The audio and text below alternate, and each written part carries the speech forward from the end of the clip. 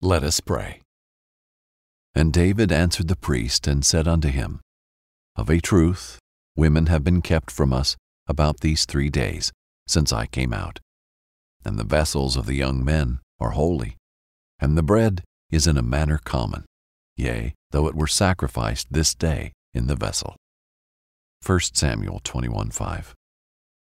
Dear Heavenly Father, when the weight and burden of pursuing my calling becomes too much, fortify my mind so that the thought of going crazy isn't even an option. Instead, when my vision begins to wear on me, I will position myself and begin to worship you for who you are and for your faithfulness. For I know that that worship is my worship and will allow me to regain mental growth when I feel that my foundation is becoming unstable. Thank you for always placing me on the heart of my family and loved ones. Thank you that, like David in today's reading, at just the right time, they will come and comfort me in my time of need. Lord, as you begin to build the community for my dreams, I will not be taken back by what appears to be misfits, for I know that it is in the unlikeliest of relationships that greatness and loyalty are formed.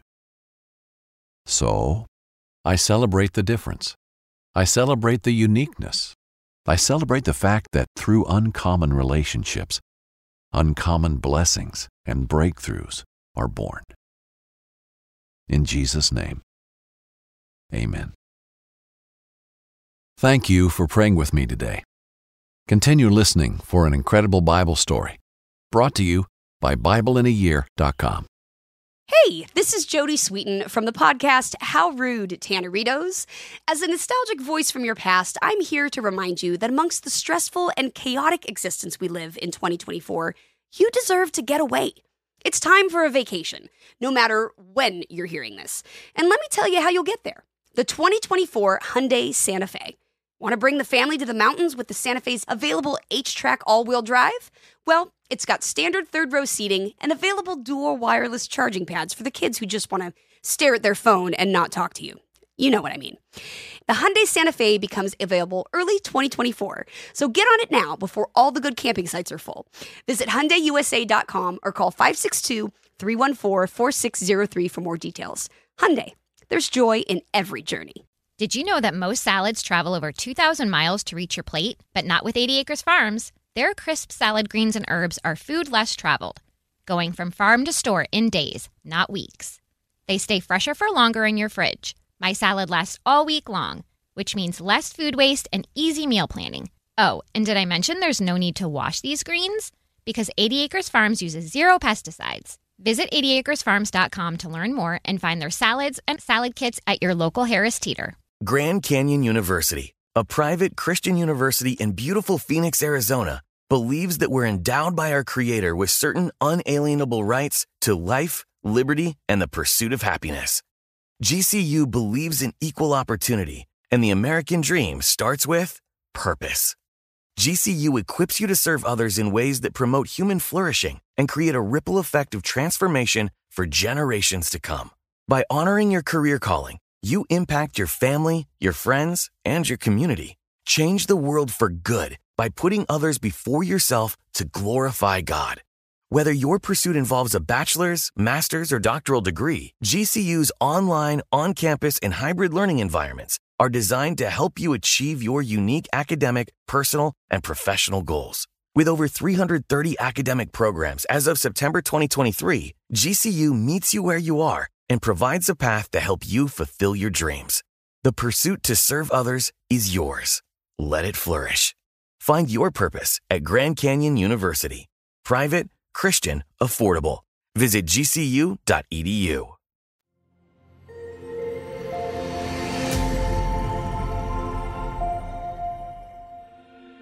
Running from Saul.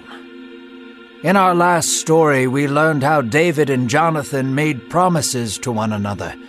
Jonathan would protect David from Saul, and David would show favor and love to Jonathan and his family for all his days. Jonathan learned that Saul's hatred for David still burned hot, so he warned David, David fled to the wilderness. In this story, we will learn how David continues to flee and visits Ahimelech, is given Goliath's sword, and then in Gath pretends to be crazy in front of Achish, as inspired by the book of 1 Samuel. Hello, I'm Pastor Jack Graham with today's episode of the Bible in a Year podcast. In yesterday's story, we heard how Jonathan helped David evade Saul and how the two made an oath, a covenant together, that they would always seek each other's good. This is a touching picture of a friendship that is stronger even than family bonds. We saw how David fled from an increasingly angry and insane king, King Saul. Today, we'll continue this story with David on the run. He will use clever deception to protect himself. His intentions are always noble, and soon other outcasts will gather around him, furthering the anger of Saul. Let's listen now to today's reading from God's Word. David's chest was about to burst. Heavy rain fell, and lightning filled the skies with light. David's heart was racing, and his lungs couldn't gasp fast enough. He was completely exhausted. Running from Saul had cost him a great deal of energy. David needed food. David stumbled to Nob near the temple, and Ahimelech the priest came out to greet him. Ahimelech was afraid to see David, for he knew he was one of Saul's commanders. "Why are you here alone?" Ahimelech asked. David was overcome with hunger, thirst, and exhaustion. Out of angst, David lied to Ahimelech, saying, "The king sent me on an important mission. I have an appointment with a young man here in Nob. Please, give me 5 loaves of bread or whatever you have here." The priest shook his head and said, "Sadly, I only have the holy bread meant for ceremony. Only the priests and men who have kept themselves from women are allowed to eat it." David regained his composure and spoke with less desperation in his voice, saying, "Whenever I or my men are on expedition, we are kept from women. We are truly worthy of the bread." David acted as though he was with a whole team of people to get more bread. The priest, not wanting to question David's authority, took the bread off of the altar and gave it to David. "Do you have any weapons?" David asked. "The king's business required I leave immediately, so I did not bring any sword or spear." The priest's eyes lit up. He said nothing and beckoned David inside. The temple was warm and dry. David held the bread close to his chest, still feeling a slight sting of guilt as he carried it. The priest led David into a room. There was a figure on a table wrapped in cloth. The priest took it in his hands and began to unwrap it. A beautiful sword glistened in the candlelight. The priest lifted it up and gave it to David. He held it in his hands. It was a large sword, but felt familiar to David. The priest smiled and said, "This is the sword of Goliath the Philistine, whom you defeated in battle. It is the only weapon we have here." David's heart began to flutter as he held the sword he once used to cut the giant's head off. It seemed like a lifetime ago. Not long had passed before Saul caught wind of where David was. So, in a hurry, David fled to Gath to escape. Gath was the homeland of Goliath and Philistine country. David, afraid and alone, ventured into enemy territory with Goliath's sword sheathed on his side. Achish, the king of Gath, was perplexed by David's arrival. The people of Gath had thought all along that David was the king of Israel. This meant David was in more danger than he realized. Achish's servants brought David in. So David, in an attempt to save himself, began to act insane. He marked his chambers with odd symbols and drooled all over himself. Achish was perturbed by his servants bringing David in. "Do you think I need more madmen in my home?" So he had David depart from his presence. David departed immediately from Gath and escaped to a cave in Adullam. David wallowed in the loneliness of the cave, crying out to God in his distress. There he wrote songs to God. In the darkness he questioned God, praised God, and loved God. It was not long before David's family discovered where he was. They came to him and ministered to him. Shortly after, many men from Israel began to flock to David. Men who were outcasts, debtors, and bitter found hope in the presence of David. 400 men stood in front of David, following his every command and hanging on every word. This was David's new flock, a flock of misfits and social outcasts. Broken were given purpose under David's command. This would be a foreshadowing of the Christ to come hundreds of years later. David and his men dwelled in the land of Moab for a short while, and then departed to the forests of Judah. There David and his men became close, and their strength and numbers grew day by day. Saul was told of David's new community, and how 400 unruly men followed him everywhere he went. All of a sudden, David was an even bigger threat to Saul. He became furious with his servants that they had allowed his whereabouts to go unreported for so long. More so, he was outraged with Jonathan, who had made a covenant with David. Saul raged in his throne room. One of his servants then told him that David was given the sword of Goliath by Ahimelech. This caused Saul to pause. Saul said nothing. His eyes were glazed over in rage. He gathered his things and his men, and they departed to Nob to find Ahimelech. Saul burst open the temple doors where Ahimelech and the priests of Nob served. The priests cowered in fear as Saul approached them with his armed men.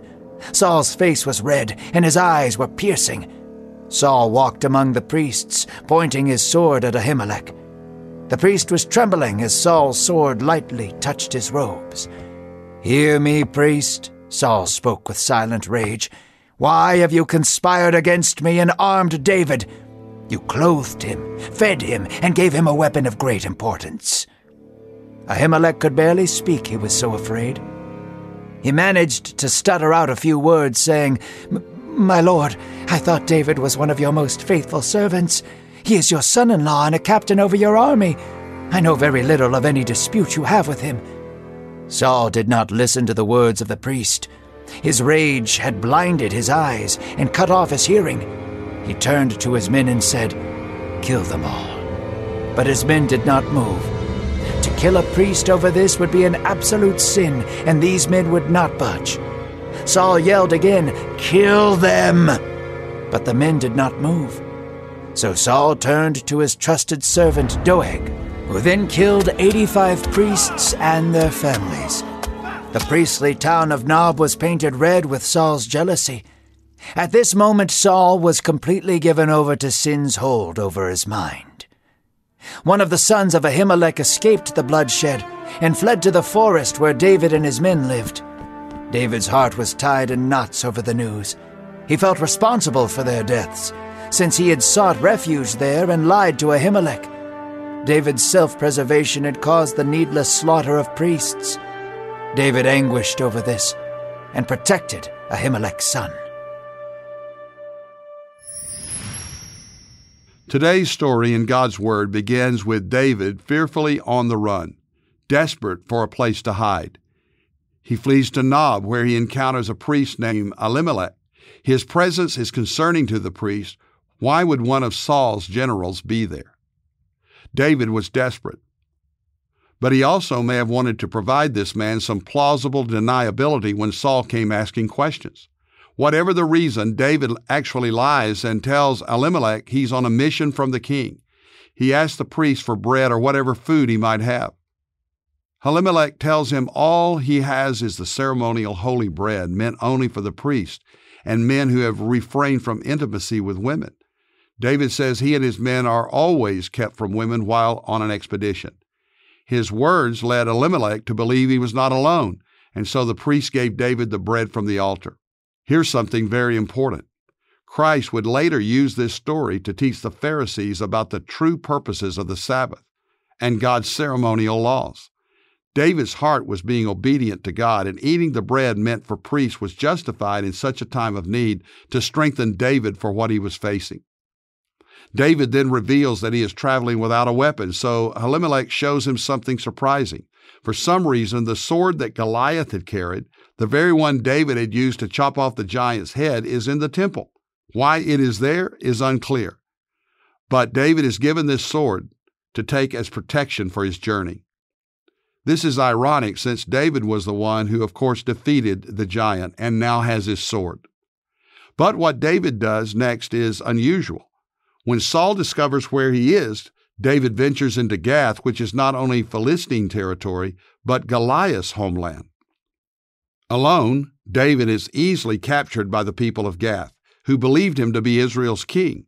But when he is taken into the palace, David pretends to be insane. He puts on quite an act, so the king sends him away unharmed. Finally, David is able to escape to a cave where he is joined by his family. His family gives him comfort and aid. He is also joined by other outcasts, men of Israel who stood by David and found hope in this man who would one day soon be king. 1 Samuel 22 and verse 2 records this. Listen to how they foreshadow another who would come to Bethlehem and gather the broken and the hurting unto himself. And everyone who was in distress, and everyone who was in debt, and everyone who was bitter in soul gathered to him, and he became commander over them. In David, we see here a glimpse of Christ, who would one day bring hope not only to Israel, but the whole world. Meanwhile, Saul, consumed by hatred and completely given over to evil, confronts Elimelech. He accuses him of betrayal. He will hear none of the priest's reasons. Elimelech was a man of God, but Saul was so far gone he had his servants slaughter this man and more than 80 priests and their families that day. Only one would escape, Elimelech's son, who told David what had happened. David knew his deception was to blame for the bloodshed, and he was terribly grieved. He promised to protect Elimelech's son and remain there with the ragtag group of outcasts that had become his army. We'll hear what happens the next time in God's Word. Dear God, thank you for your Word. Thank you for the story of David's life that ultimately points us to the greater David, the Good Shepherd who is the Lord Jesus Christ, who was born, who lived, who died, and rose again to bring hope to the world. And it is in the name of Jesus that we pray. Amen. Thank you for listening to today's Bible in a Year podcast. I'm Jack Graham from Dallas, Texas. Download the Pray.com app and make prayer and Bible study a priority in your life. If you enjoyed this podcast, share it with someone you love or know, and by sharing this podcast, we can get the Word of God to the world. And if you want more resources on how to tap into God's power for Christian living, be sure to visit jackgraham.org. God bless you.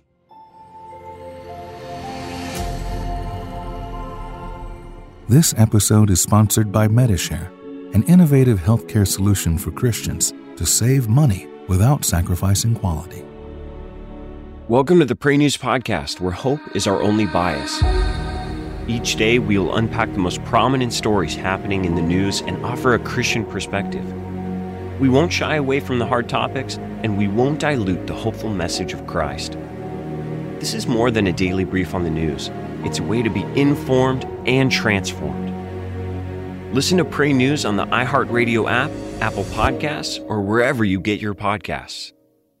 This is Tracy V. Wilson from Stuff You Missed in History class. The national sales event is on at your Toyota dealer, making now the perfect time to get a great deal on a dependable new car. Like a legendary Camry built for performance and available with all-wheel drive, you can count on your new Camry to get anywhere you need to go. Or check out an affordable and reliable Corolla with a trim for every lifestyle. From the hip sedan to the sporty hatchback, there's a Corolla built just for you. Check out more national sales event deals when you visit buyatoyota.com. Toyota, let's go places.